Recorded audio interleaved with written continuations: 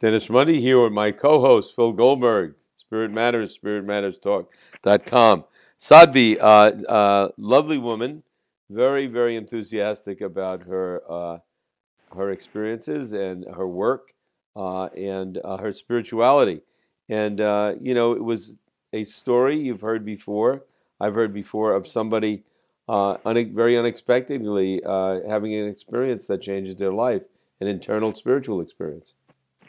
Yes, it does happen, and it is interesting. There's people who have spontaneous experiences of unity or God consciousness that seem to come out of nowhere, and if they have no prior understanding of such things or framework to put it in, it could be disconcerting.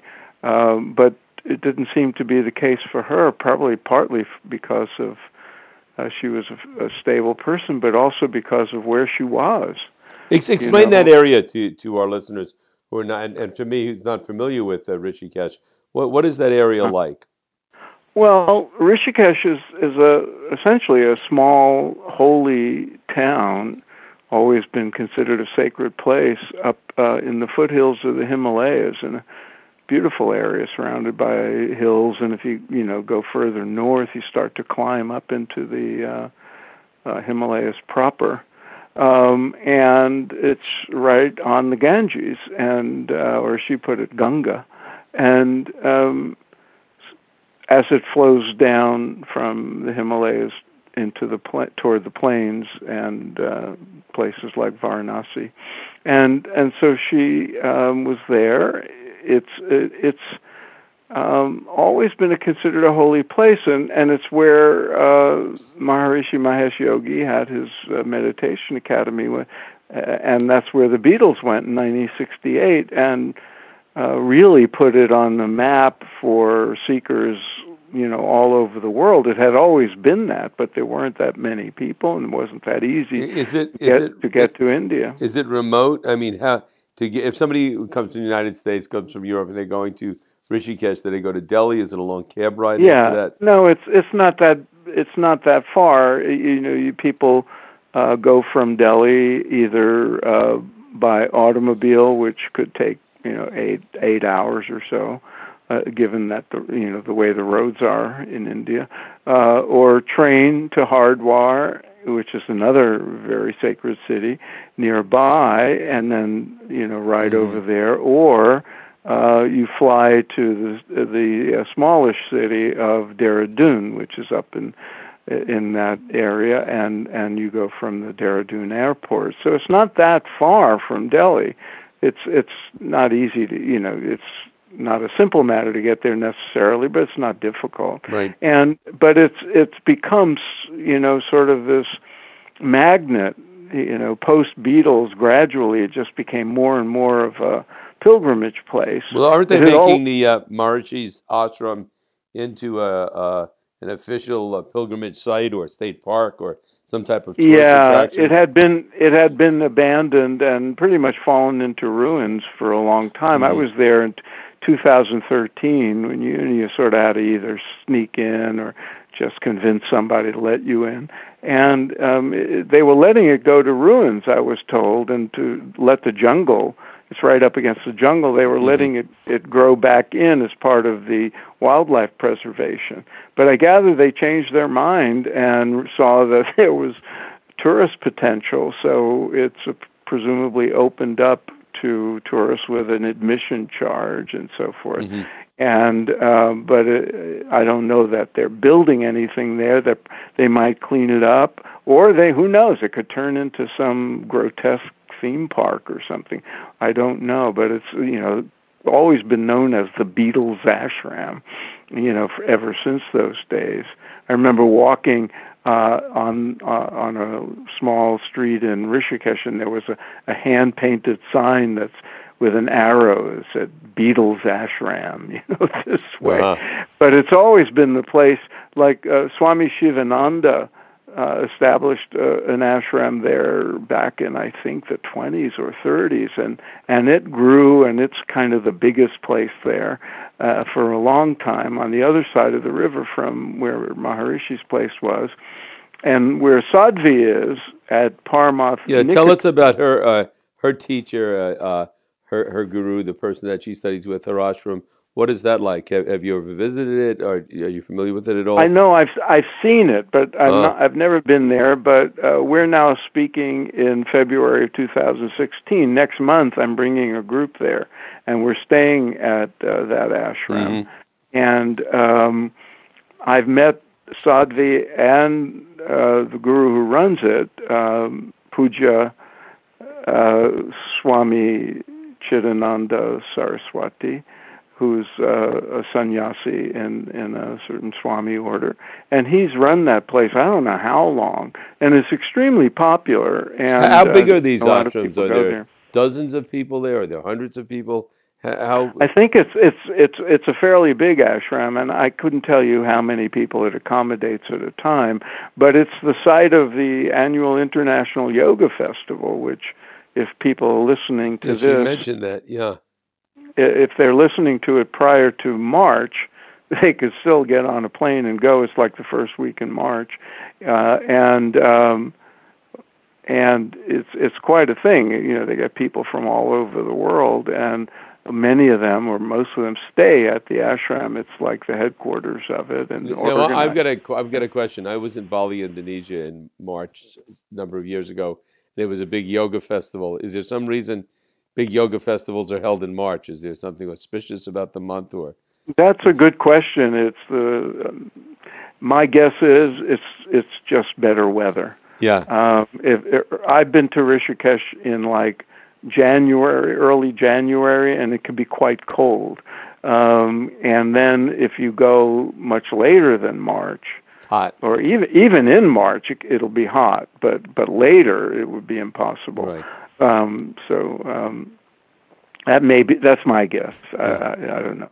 One other thing I wanted to mention from our interview with Sadhvi today was it follows a theme that we've been picking up from a number of people, and that is spirituality. They have an internal experience. Maybe it's one powerful experience. Maybe it's a cultured experience over a long period of time. Maybe it's a combination of both. But then always people find themselves in the world helping those that need help. And certainly Sadhvi and her guru and their mission is out helping people, schools, children, women, empowerment.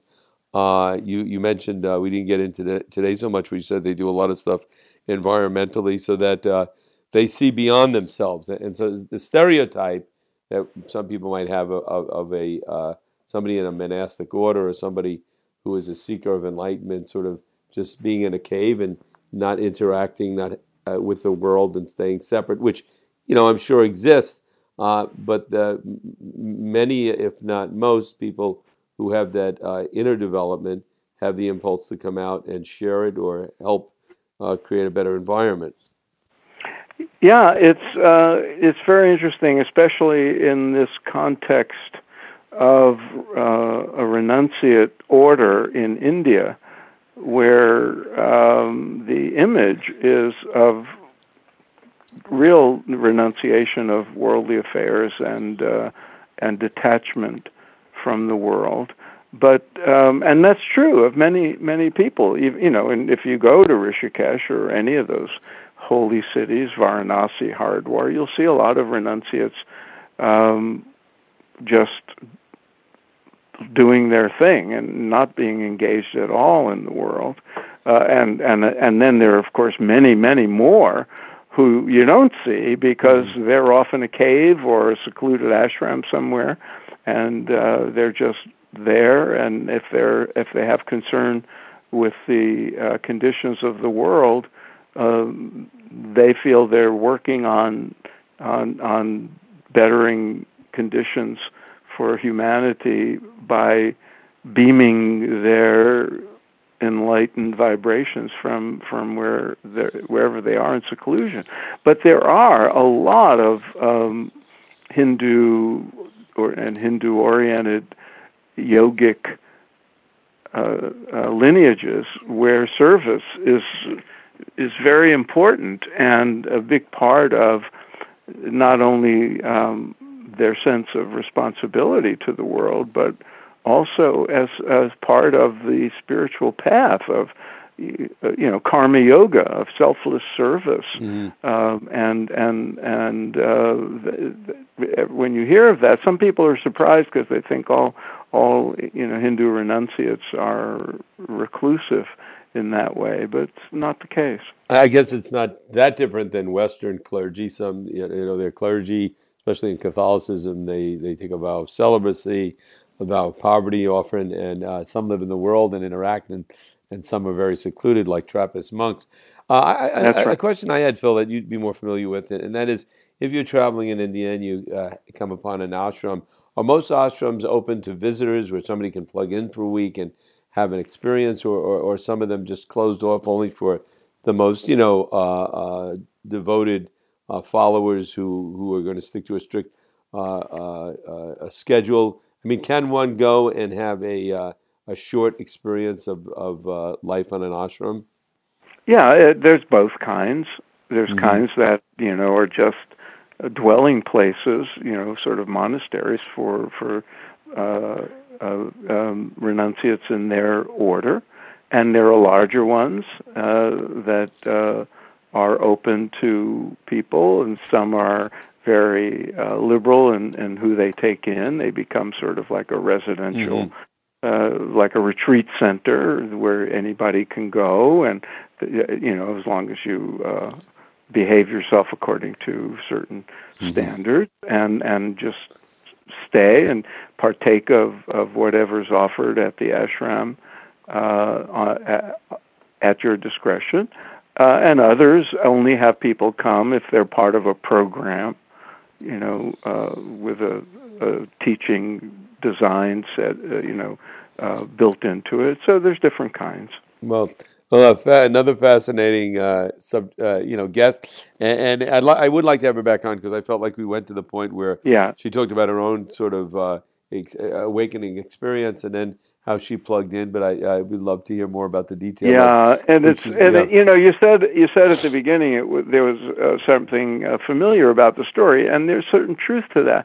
But not everybody who finds their way to. First of all, it was unusual for somebody to go to India for completely non-spiritual or just almost touristy. She wanted to be in a place where there was good vegetarian food and get away for a while and be near nature and all that. And there's many people who go to India because it's an exotic place and they want to see it, and they get a sense that there's something more going on, and they'll investigate, and many of those become sincere yogis. But most people who go to India and find their way to a place like Rishikesh are already on a spiritual path. They may already have a destination of a particular guru or a particular ashram or a pilgrimage place, or a yoga academy or something. That's the more typical experience. But her story is very dramatic, and her commitment is not casual. I mean, after however number of years, she was really committed to this path and this lineage and this place, and she lives there year round. Except they travel a lot. She and the Pujya Swami, but